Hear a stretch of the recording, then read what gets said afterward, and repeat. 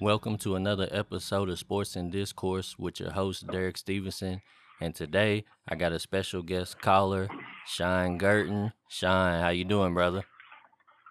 I'm good, man. How are you doing? Oh man, I'm doing wonderful, man. So listen, the reason why I brought you on the show, man, is because I had seen earlier on social media you had made a post about your greatest black quarterbacks, and I was already doing a little research, and I had already wanted to make it a topic on my show, and so I thought you'd be the perfect person to bring on here.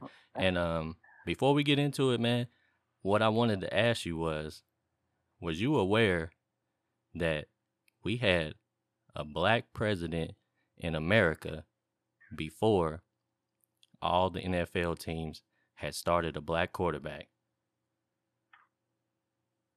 Yeah, I think I have. I think I've heard it. And if I guess the only team that hasn't, well, before that, Cowboys only had one, and that was Quincy Carter.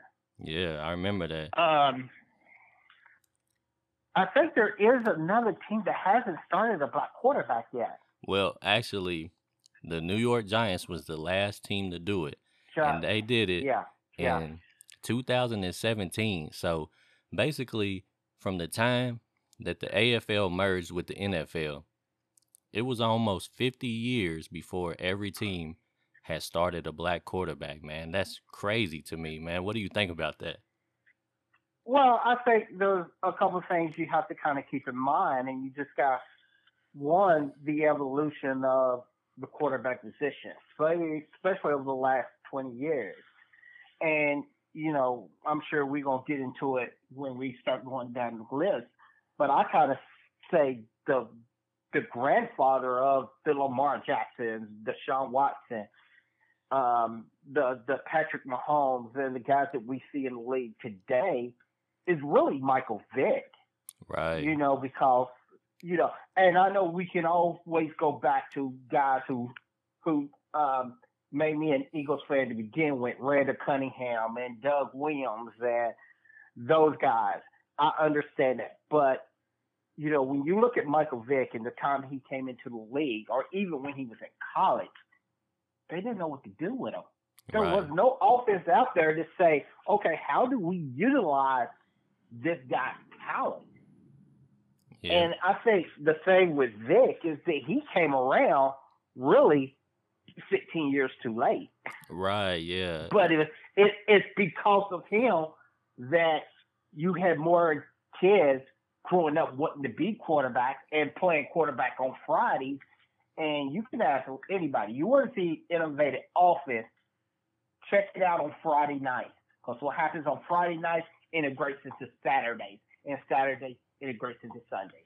Yeah, I agree with you, man. Mike Vick in 2001, he was the first black quarterback to ever be drafted number one, and you're right. I agree with you. He kind of changed the game, and I think he made all NFL teams adjust, and they had to start drafting players built on speed first. Like that became like a priority when you was drafting, I believe, because of Michael Vick.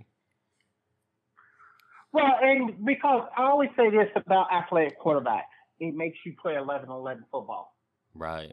You kind of think about this. When you have your Peyton Mannings and things like that, at the end of the play, you know where they're going to be at. They still going to be in that pocket no matter if they hand it off or throw it. They want to be in that pocket. They don't want to. But when you had a Michael Vick, you always had to count for him because he could take it to the house at any time. He could take a broken play and take it 60 yards to the house. So you always had to account for him. Right. And one of the most historical draft years for the black quarterback actually was 1999. And it was Donovan McNabb and Akili Smith and Culpepper all going in the first round. But 8 of the 13 quarterbacks was black that year, man. And that was something special right there. Yeah, and two out of your top 3. You remember, Tim Couch, Donovan McNabb, and Akili Smith. Right. That went 2 and 3. Yeah, and Akili didn't really have as good of a career as the other ones, but he's still a part of history, man, and that was a big progression for black quarterbacks because before that, you know, I would say, well, we can go all the way back to the beginning, man. The first black quarterback that ever played professionally was Bernie Custis, and he played Hmm. for the Hamilton Tiger Cats in the Canadian Okay. Football League in 1951, man. And then after that, the AFL, they had Marlon Briscoe and James Harris, and that was around 1968 and 1969. And it was kind of basically perceived that the AFL, which was separate from the NFL at the time, was a little more tolerant of black players and black quarterbacks. And I think at that time, it was perceived that black quarterbacks might not have been intelligent enough to play the position, man. How do you feel about that? Well, I mean, and they turned them into DBs. There was a lot of quarterbacks, and I'm sure we're going to talk about Warren Moon. You know, one of the reasons he went to Washington is that all the other colleges, when they recruited him, wanted him to play DB. You know, so no, he wanted to play quarterback. So, I mean, that was just a sign of the time, as bad as it was, for, black football players to play quarterback. So, and I think they missed out on a lot of great quarterbacks because they didn't let them play quarterback. Yeah, more. I mean, Warren Moon. Imagine if he would have just had the opportunity straight out the gate to just go right into the NFL and play quarterback, man. Because um, basically the environment was just so bad that I don't even think Warren Moon was even drafted, right? I don't think so, but I think if I remember correctly, they wasn't going to let him play quarterback, so that's when he went to Canada. Yeah, and And then if you take what he did in Canada, combine that what he did when he finally did get to the NFL, he's pro football all time leading passer. yeah, man, he just was so good that they just couldn't deny him anymore, and they had to let him come over. Right. And actually, man, when they first merged the NFL and the AFL in 1970, I believe it was still basically it was still a pretty like intolerant climate for black quarterbacks. And I know the Washington Redskins owner at the time, George Preston Marshall, if I remember correctly, I think he was a known segregationist or a slash racist, however you want to look at it.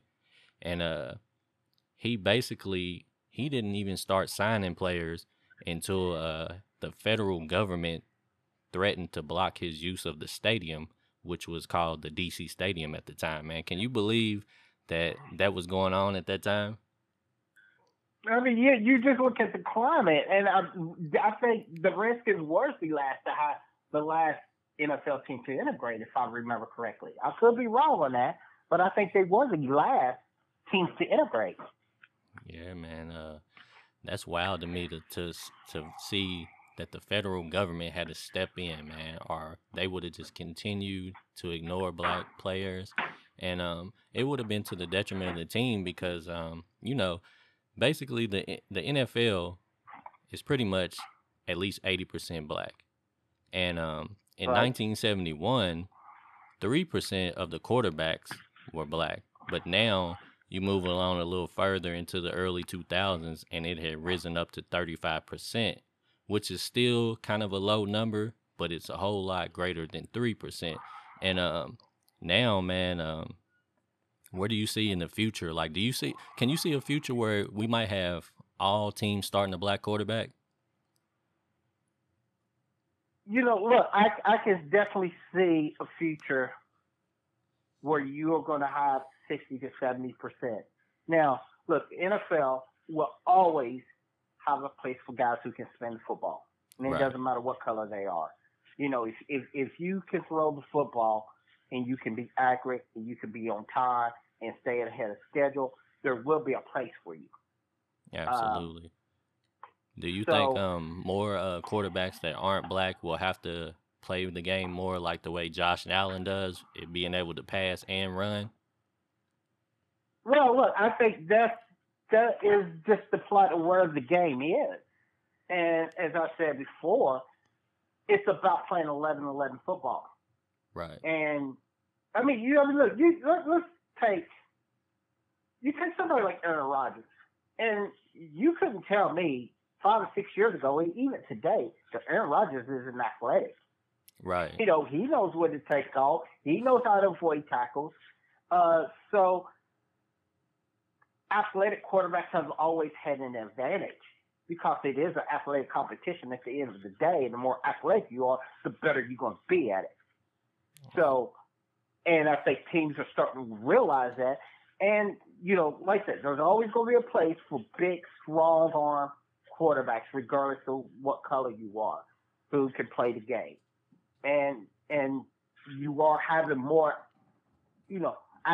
athletic white guys, for lack of a better term, who are learning because these are the offenses they are playing from 7th to 8th grade up until the NFL now.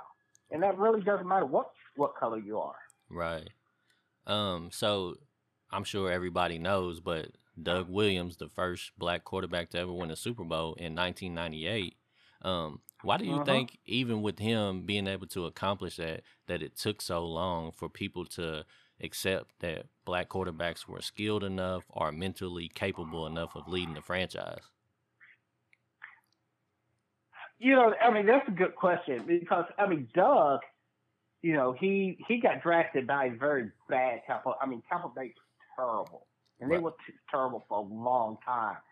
And then he went to Washington, and he played well. At times he got hurt. They put Mark Ripken in, and he played well. And that was also the same time that Randy Cunningham, kind of took the job from Ron Jaworski in Philadelphia. And, if you have never seen the Randy Cunningham play against the New York Giants Monday night when Carl Banks hit him and he catches himself on the ground, pops back up, throw a touchdown pass, do yourself a favor, YouTube that. Right. Randy Cunningham, Carl Banks. It's one of the most unbelievable plays in NFL history. And I remember hearing Bill Parcells say this once, and now he was talking about, when he said this, he was talking about quarterbacks that were, playing in this spread system. And he said this, about 19 years ago. We can only work with what the college gives us. And at that time, you look at the college game in the early 80s, most of your quarterbacks like Jamel Holloway, Harrison that played at West Virginia, they were more option type quarterbacks, which didn't really work in the NFL. So then when you had the Andre Wares in the early 90s, who was able to throw the football, or was in an offense where they threw the football. And it's all about this, at the time, it's all about the system that you played in. If you played in a system that would allow you to throw the football, you more likely got a chance than if you went to Oklahoma or Nebraska and you ran the wishbone. Right. So, currently, we only have 3 black quarterbacks that have ever won a Super Bowl. Doug Williams being the first, Russell Wilson being the second in 2014, and then obviously Patrick Mahomes in 2020. What current quarterbacks in the NFL today do you think are going to eventually end up on that list? Man, look, I think Patrick Mahomes may win multiple Super Bowls. I just think that highly of him. I think another one, if his situations get worked out, is Deshaun Watson. And you talk about the list later if you want, but Deshaun Watson, when everything is right, he's a top 5 quarterback in the league. Do you think he's the prototypical quarterback going forward? Probably so, because him and Patrick Mahomes, they're the full package. They can spin the football and they can take off. They can take it to the house anytime. So that's probably what you want. Where Lamar Jackson is just a freak of an athlete, and he can't throw the football. He's not as accurate as Mahomes or Watson, but the dude can throw it. But he's also such a freak athlete that he is the fastest player, and the way he moves, he is the best athlete on the field. So obviously, and with John Harbaugh and the way Baltimore likes to put a defense around and the way they run the football, Lamar's always going to have a chance. That's true, man. And speaking of Lamar, he's one of the 4 black quarterbacks that won the NFL MVP. The other 3 being Steve McNair, Cam Newton, and Mahomes. Obviously, man, what do you think about those guys, man? What's the legacy that they left on the game? Man, Steve McNair is probably the toughest guy to ever play in the NFL. I mean, you just think about, there were times where he was so beat up and they could go through the things that was wrong with him. And he has 10 injuries and he wouldn't practice all week, but that dude would show up on Sundays and ball. You know what I'm saying? I mean, he is one of the reasons the Titans were relevant and still relevant to this day is because of the way he played. And who was the other MVPs you said? The other ones was Cam Newton and Mahomes. And Cam is interesting because that dude is 6'5", 260. I mean, that's just a well of a man. And, he has such a big personality. And injuries have finally caught up with him. And it's going to be interesting to see what happens with him, over the next couple of weeks with, going back to Carolina. But, I mean, that 2015 season, I mean, he had one heck of a season. You can never take that away from him. Absolutely. And to go back to Steve McNair real quick, do you think that because the NFL still wasn't used to seeing a black quarterback, do you think that's one of the reasons why he ended up at Alcorn State in the HBCU instead of going to a bigger school? Well, I think it was one of those things as we talked about before. You think of McNair is probably about my age, maybe a year older or younger. But at that time, I think he had offers from Ole Miss and Mississippi State, but they wanted him to play DB. They wanted him to play receiver or tight end, and he wanted to play quarterback. So he went where he had an opportunity to play. And, I mean, he was a Heisman candidate at a Division I AA school. So, and I think the pros see him and was like, what, this dude can play. Because, I mean, he was taking, 6th overall? Yeah, actually, it was 3rd overall. Yeah. So, I mean, he was a high draft pick. So they just saw a guy who could play football and play quarterback. Absolutely, man. And for you to bring up the Heisman Trophy, so far the Heisman Trophy winners were Andre Ware, which you had mentioned earlier. He won 1989. And then there was Charlie Ward, 1993, Troy Smith, 2006, Cam Newton, 2010, Robert Griffin III, 2011, Jameis Winston in 2013, Lamar Jackson in 16, and Kyler Murray in 18. But there also was some other players that really played the quarterback position well in college that they didn't really get a chance, and they were switched over. One that comes to mind was Randall L. So what players, can you think of any players that probably missed out on the opportunity that probably would have been successful in today's game? But Randy L was small, too. Randy L was only, 5'8", 5'9"? Oh, was he that little? I mean, I think that also played a factor to that. In one of the posts earlier, somebody mentioned Cordell Stewart, when he was Flash. And then, they finally let him play quarterback full time. And then, I mean, I think he's somebody, he played quarterback position fairly well. So, I mean, you can't really argue about his productivity when he was playing quarterback. Man. And I had to sit down and think about that. There have been some great quarterbacks, great college quarterbacks. One that comes to mind is Tommy Frazier, right, who you can make the argument the greatest college football player of all time. You can make that argument. and then he had the blood clot, so he never got the chance to play in the NFL. Now I don't know with his style translating to NFL. We don't know, but I mean he was such a great college football player in Nebraska. Yes, sir. And when to go back to McNair again, when we were talking about HBCUs, I want to give you some names and see if you remember any of these guys. But these were like pretty notable quarterbacks that ended up playing in the NFL. Eldridge Dickey, are you familiar with him? No. Well, he played at Tennessee State around Mhm. 1968, and he was drafted in the Okay. first round by the Oakland Raiders. And then another guy's Henry Johnson.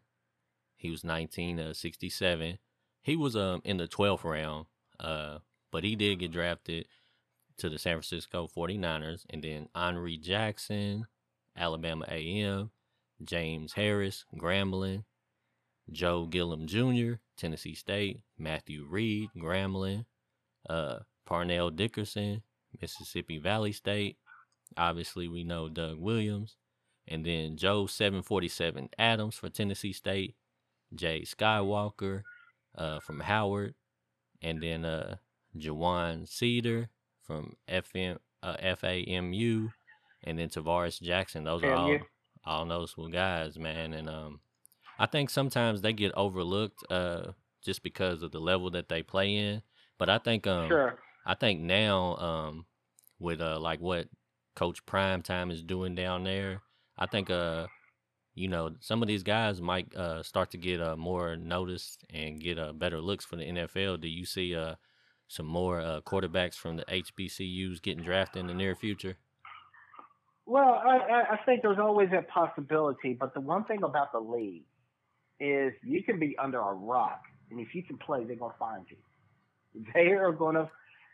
I think they just do a magnificent job of just finding talent no matter where it's at. So I don't. I don't think that honestly, the level of competition that just gives them a little bit more to go on. But if you can spin the pill and you can play, the NFL is gonna find you and they're gonna give you a chance. That's true, man. And we haven't mentioned his name yet, but another notable quarterback that obviously he didn't get the Super Bowl win, but we got to speak a little bit about Kaepernick, man. In 2013, he did take his team to the Super Bowl, man. He came up a little short, man. How did you feel about Kaepernick as a quarterback? I think, and this got me in a lot of trouble. Well, a lot of people disagree with me on this because I think 60% of the reason Kaepernick didn't have a job was due on the field. I Gotcha. always said if he was Russell Wilson and took a knee, he would still had a job. There was a decline in production, and if you truly just sit back and look at it, it's hard to deny. I understand the 49ers wasn't the 49ers he took the Super Bowl, but in his last, I did some research on this, and don't quote me on these numbers, but like out of his last 26 starts, he only had like 5 wins Mm. or something like that. So, I mean, there was a struggle that they was going through. So, and he was struggling. When he got hurt, and they brought in Blaine Gabbert, Right. and he never got his job back. You know what I'm saying? I mean, we're talking about Blaine Gabbert, who wasn't a very good quarterback, and they went into a training camp the following year, and he did when he first took a seat, which is totally different for me. Those are two different subjects. You know what I'm saying? Those are two different subjects. But he did not beat out Blaine Gabbert in training camp. So, you know, you can't take away what he did in 2013 from getting to the Super Bowl. In 2014, where he took his team to the NFC Championship game, where he went to Lambeau, where if you remember, Michael Vick went to Lambeau in January and beat Brett Favre. You can't take away what Kaepernick did and going to Lambeau and winning that game.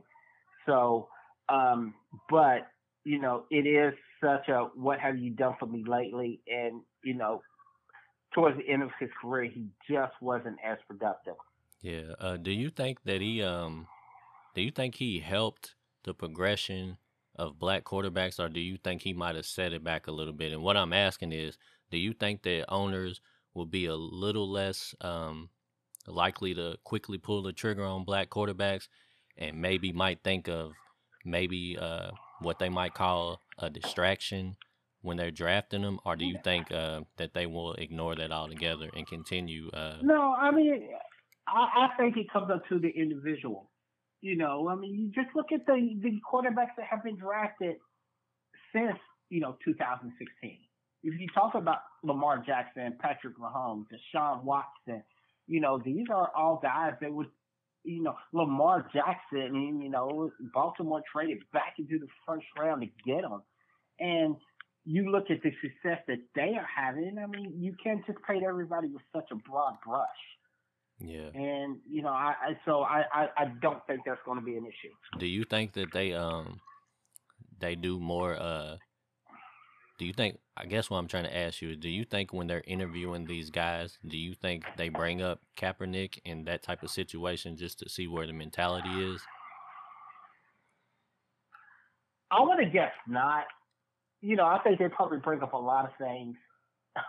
They probably bring up a lot of things in your past that you don't know how they know that kind of stuff. But I don't know if that be one of them. You know what I'm saying? I mean, they might. I don't know, but it's just hard to say. All right. And one more question about Cap before we get off of that. How did you feel about his comments that the NFL draft combine was likened to slavery? Let me say I understand the comparison, but when you have somebody like Patrick Mahomes just signed a $500 million contract, that is a hard argument to sell to the masses. Right. You know what I'm saying? I understand when you take the visual of what they do at the combine, I understand it. But when you are able to set up generational wealth by playing a game, that your message is going to get, when you use those terms, a lot of time your message is going to be lost on the masses. That's true. You know what I'm saying? Absolutely. Yeah, and I kind of feel the same way you do. I definitely can see the similarities. But I would say the difference lies in the fact that slavery is involuntary and the draft combine is Right. voluntary. So that's where Right. I definitely see the comparison, but I definitely don't know if I could 100% co-sign that. Um, but I'm glad that you brought up the money factor, because currently 4 of the highest paid QBs in the NFL are black quarterbacks. Mahomes being number one at 450 to 500, and then Dak Prescott at 160, Deshaun Watson around 155 or something, and Russell Wilson at 140. And how do you feel about that? Do you think all of those guys are like super deserving? Do you think Dak is a quarterback that's worthy of a 160 and potentially a Super Bowl quarterback? Let me tell you how much I hate the Cowboys because I'm an Eagles fan. There should be enough there. But yes. I mean, when everybody's having this discussion last year, I'm like, you better pay the man, because franchise quarterbacks don't grow on trees. They just don't. And when you got one, and you got one that you feel like that you can build around, you better pay him. Absolutely. Franchise quarterbacks don't go to free agency. They gonna get what they want. You know what I'm saying? Unless they're in the twilight of career, like a Peyton Manning or something like that, or a Tom Brady. Yes. But a franchise quarterback in their 20s or early 30s, they don't go to free agency. So yeah, you better pay the man. Yeah, and the perspective that I had on it was, I felt like Dak's rookie contract was so much value to the Dallas Cowboys that I felt like they owed it to him. I felt like they did the right thing by paying him. I think when you get that much value out of a quarterback on his rookie contract, I think you do kind of owe him a little bit for what he's already done. But I agree with you. I think Dak is worthy of the money, and I think if they keep building, I think he has a shot. I mean, right now the Cowboys are just really one of those franchises that lately they've always seemed to mess it up. But I definitely think they did the right thing paying Dak. And one of the guys that I want to talk about now that'll be coming up soon is Kyler Murray. How do you feel about him as a quarterback? Oh God, he is just, he is such a unique talent because he is so quick laterally. He can deliver the football. Um, look, he's probably, you know, one or two in the MVP vote right now. His team is probably going to be a number one and number two seed. So, it just goes to show you that they have taken that Saturday football and they incorporated in the Sunday, and he fits it perfectly. Absolutely, man. Could you see him eventually being on that Super Bowl winning quarterback list? Yeah, and it may be more sooner than later. Yeah, man. He is just one of them guys that's dynamic, man. Like you said, he he's just a playmaker to me, man. Um, Yeah, yeah. and I feel like with all of the athletes being a little bigger, a little faster, I mean now the game is changing to the point where you have offensive linemen that are capable of dropping back into pass coverage. And I think with that type of defense, you almost have to have a quarterback that can move around and have a big enough arm to extend plays and find receivers, because I think now the game has just gotten so fast that the big slow quarterbacks, I think that time is just done, man. Unless you can get the ball out of your hand really quickly, get it to whoever you need to really quickly. But it also goes by that even defense have seen these spreads and like, I gotta have just as many athletes on the defense side of the ball as they do on the offense side of the ball because I got to cover these guys too. I got to account for the quarterback. I got to have somebody to run down the quarterback or keep that quarterback in the pocket. Can't let a Kyler Murray or a Lamar Jackson get outside and then be able to turn the corner because they're going to turn into a big game. Yeah, And absolutely. so that's just where the game is, and that's what those kind of quarterbacks and those kind of guys can do. Yeah, and to go back to Patrick Mahomes, because we were talking about his contract. Do you think they overpaid for him? As far as like, do you think they hurt the team by giving him so much money, or do you think that it was just a great investment and it's going to pay itself back? Well, look, I think, let me put it to you this way. I think Patrick Mahomes has the ability to go down as one of the greatest quarterbacks of all time. He's one of the three greatest arm talents I've ever seen. And when I say that, when I talk about arm talent, I'm talking about Dan Marino, Aaron Rodgers, and Patrick Mahomes. Doesn't matter if their feet are set, they can just deliver the football where they want to, as far as they want to. So, is he worth the investment? Yes. Now, I believe if they want to keep competitive, he's going to have to do what Tom Brady did throughout those 20 years. He's going to have to restructure and free up some cap money, which doesn't mean he's getting paid any less. They're just going to rework his deal where they can get cap money to get other players. And that's what he's going to have to do. And maybe eventually he's going to take less. But it's not going to be long, at $50 million a year. Probably the next 2 or 3 years, that's going to be third or fourth highest in the league. Right. Because that's just the way the quarterback market goes. Absolutely, man. It's going to be real interesting to see what happens when some of these younger cats' deals is up, to see if they start breaking the bank the way that he did, because it's kind of been like a trickle down effect. Like Russell Wilson kind of started it, and now you seeing more guys and they're just getting like 150 plus, man. But I do think the boys all deserve it, man. But before we wrap up, I wanted to discuss your list, man. So give me your list of great quarterbacks. Okay, well, what got me, somebody in another group said, and I did a list probably about 3 or 4 years ago. And as I put, this list is very fluid. And I think this list will change over the next 2 years drastically. But and somebody was saying this. Somebody said that Michael Vick wasn't a top 10 black quarterback of all time. And then I was thinking about the list I put together. So, this list is very fluent, but my number one quarterback is Warren Moon. I mean, he's a Hall of Famer. What can you say about it? Right. Number two, I put Russell Wilson. I love Russell Wilson. I do too. Russell Wilson is love, my favorite quarterback. Yeah, and nobody takes what the defense gives him better than Russell Wilson. Yeah. So three is Patrick Mahomes, and I think he's just the most talented quarterback of all, this entire list. Number four, I got Steve McNair. Number five I got Donovan McNabb. Number six, I had Deshaun Watson. Like I said, Deshaun Watson, put his legal issue aside, he's a top five quarterback in the league today. Number seven, I had Lamar Jackson. Just so dynamic, and the ceiling is so high for him. Number eight, I didn't have him in originally, and then somebody brought him up, and I was like, yeah, you can't keep Cam Newton out. So Cam Newton is my number eight. Nine, I got Michael Vick, and number 10, I got Randall Cunningham. And the biggest pushback I had was on Doug Williams.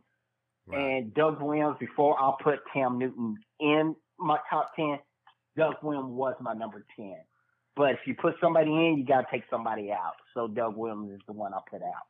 Yes, sir. And of all the cats that didn't make your list that are currently playing, who do you see that could potentially break into your list?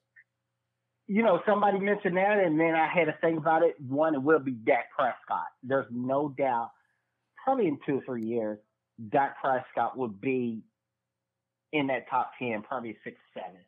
Kyler Murray is probably another one that's going to be up there. There's no doubt. And like I said, this list could be totally different in 2 years. Okay. Totally different. So, to swing it around to a different kind of vibe, what quarterbacks can you think of that may have disappointed you a little bit that you thought were going to be something special? Wow, that's a good question. Did you ever think of, how did you feel about Jamarcus Russell? I don't know. I never really saw Jamarcus play a lot in college. I remember the bowl game against Notre Dame, and that's pretty much where he made his name at. Achilles Smith was probably one of them. What was the quarterback that played for the State? About the same time, I can't think of his name, that played really well. Aaron Brooks. Oh, yeah. Aaron Brooks. Yeah, and he played really well for about 3 years, and he kind of fell off. There's always going to be disappointment, but those are just a few that just come out. Yeah, the actual last black quarterback to start for the Giants was Geno Smith when they benched Eli Manning. Yeah. Did you ever see any potential in Geno initially? Even in college, there was time where Geno just didn't play very well. So, I remember he thought he was going to go in the first round. He ended up going that second day, and he was kind of disappointed.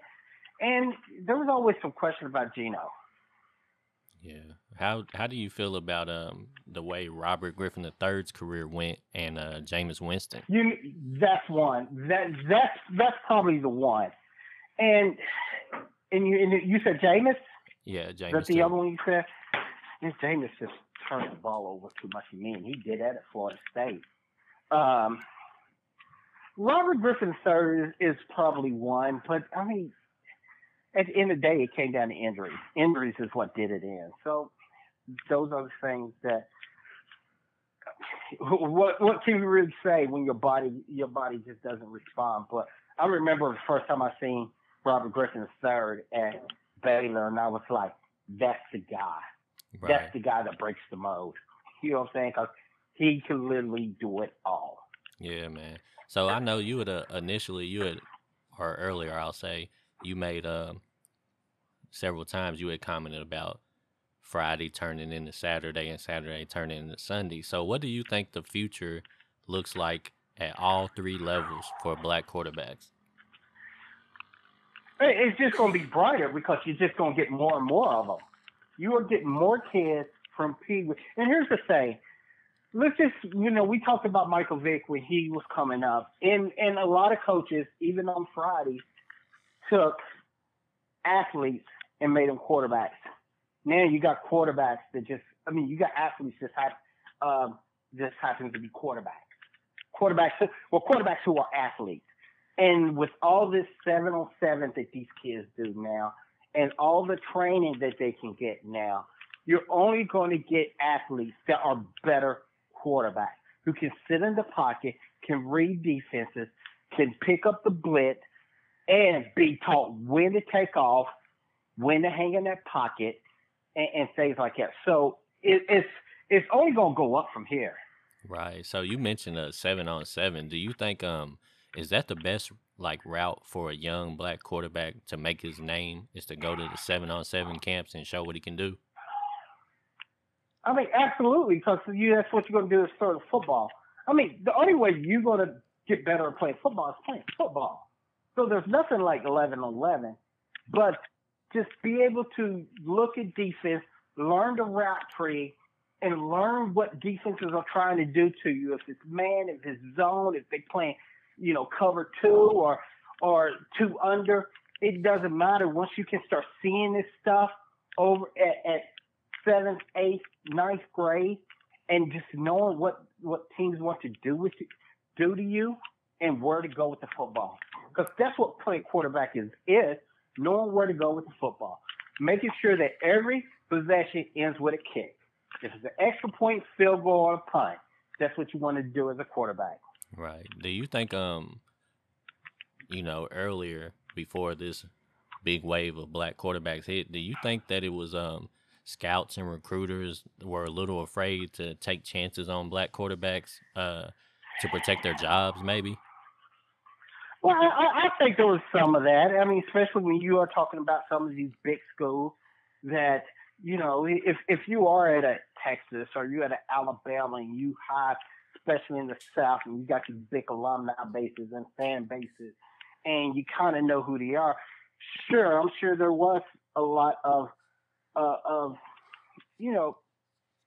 contribution about, we can make this guy everything but the quarterback. He can play any position on that. We just can't make a quarterback because the quarterback is the face of the team. He is the franchise. You know what I'm saying? He is the most visible person on the team. And some people still ain't comfortable with it. Right. Yeah.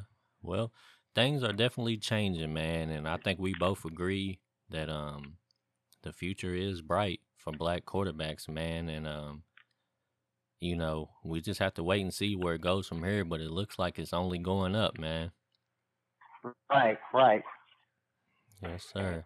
Well, anyway, Sean, man, I think we'll go on and wrap it up right there. Brother, I really appreciate you giving me, a little time and coming on the show, man. And, hopefully I have you back sooner than later and we can do it again, man. But I really appreciate it, brother. You take care, okay? Hey, man, give me a call anytime. I'd be happy to do it. All right, brother. We'll talk to you later.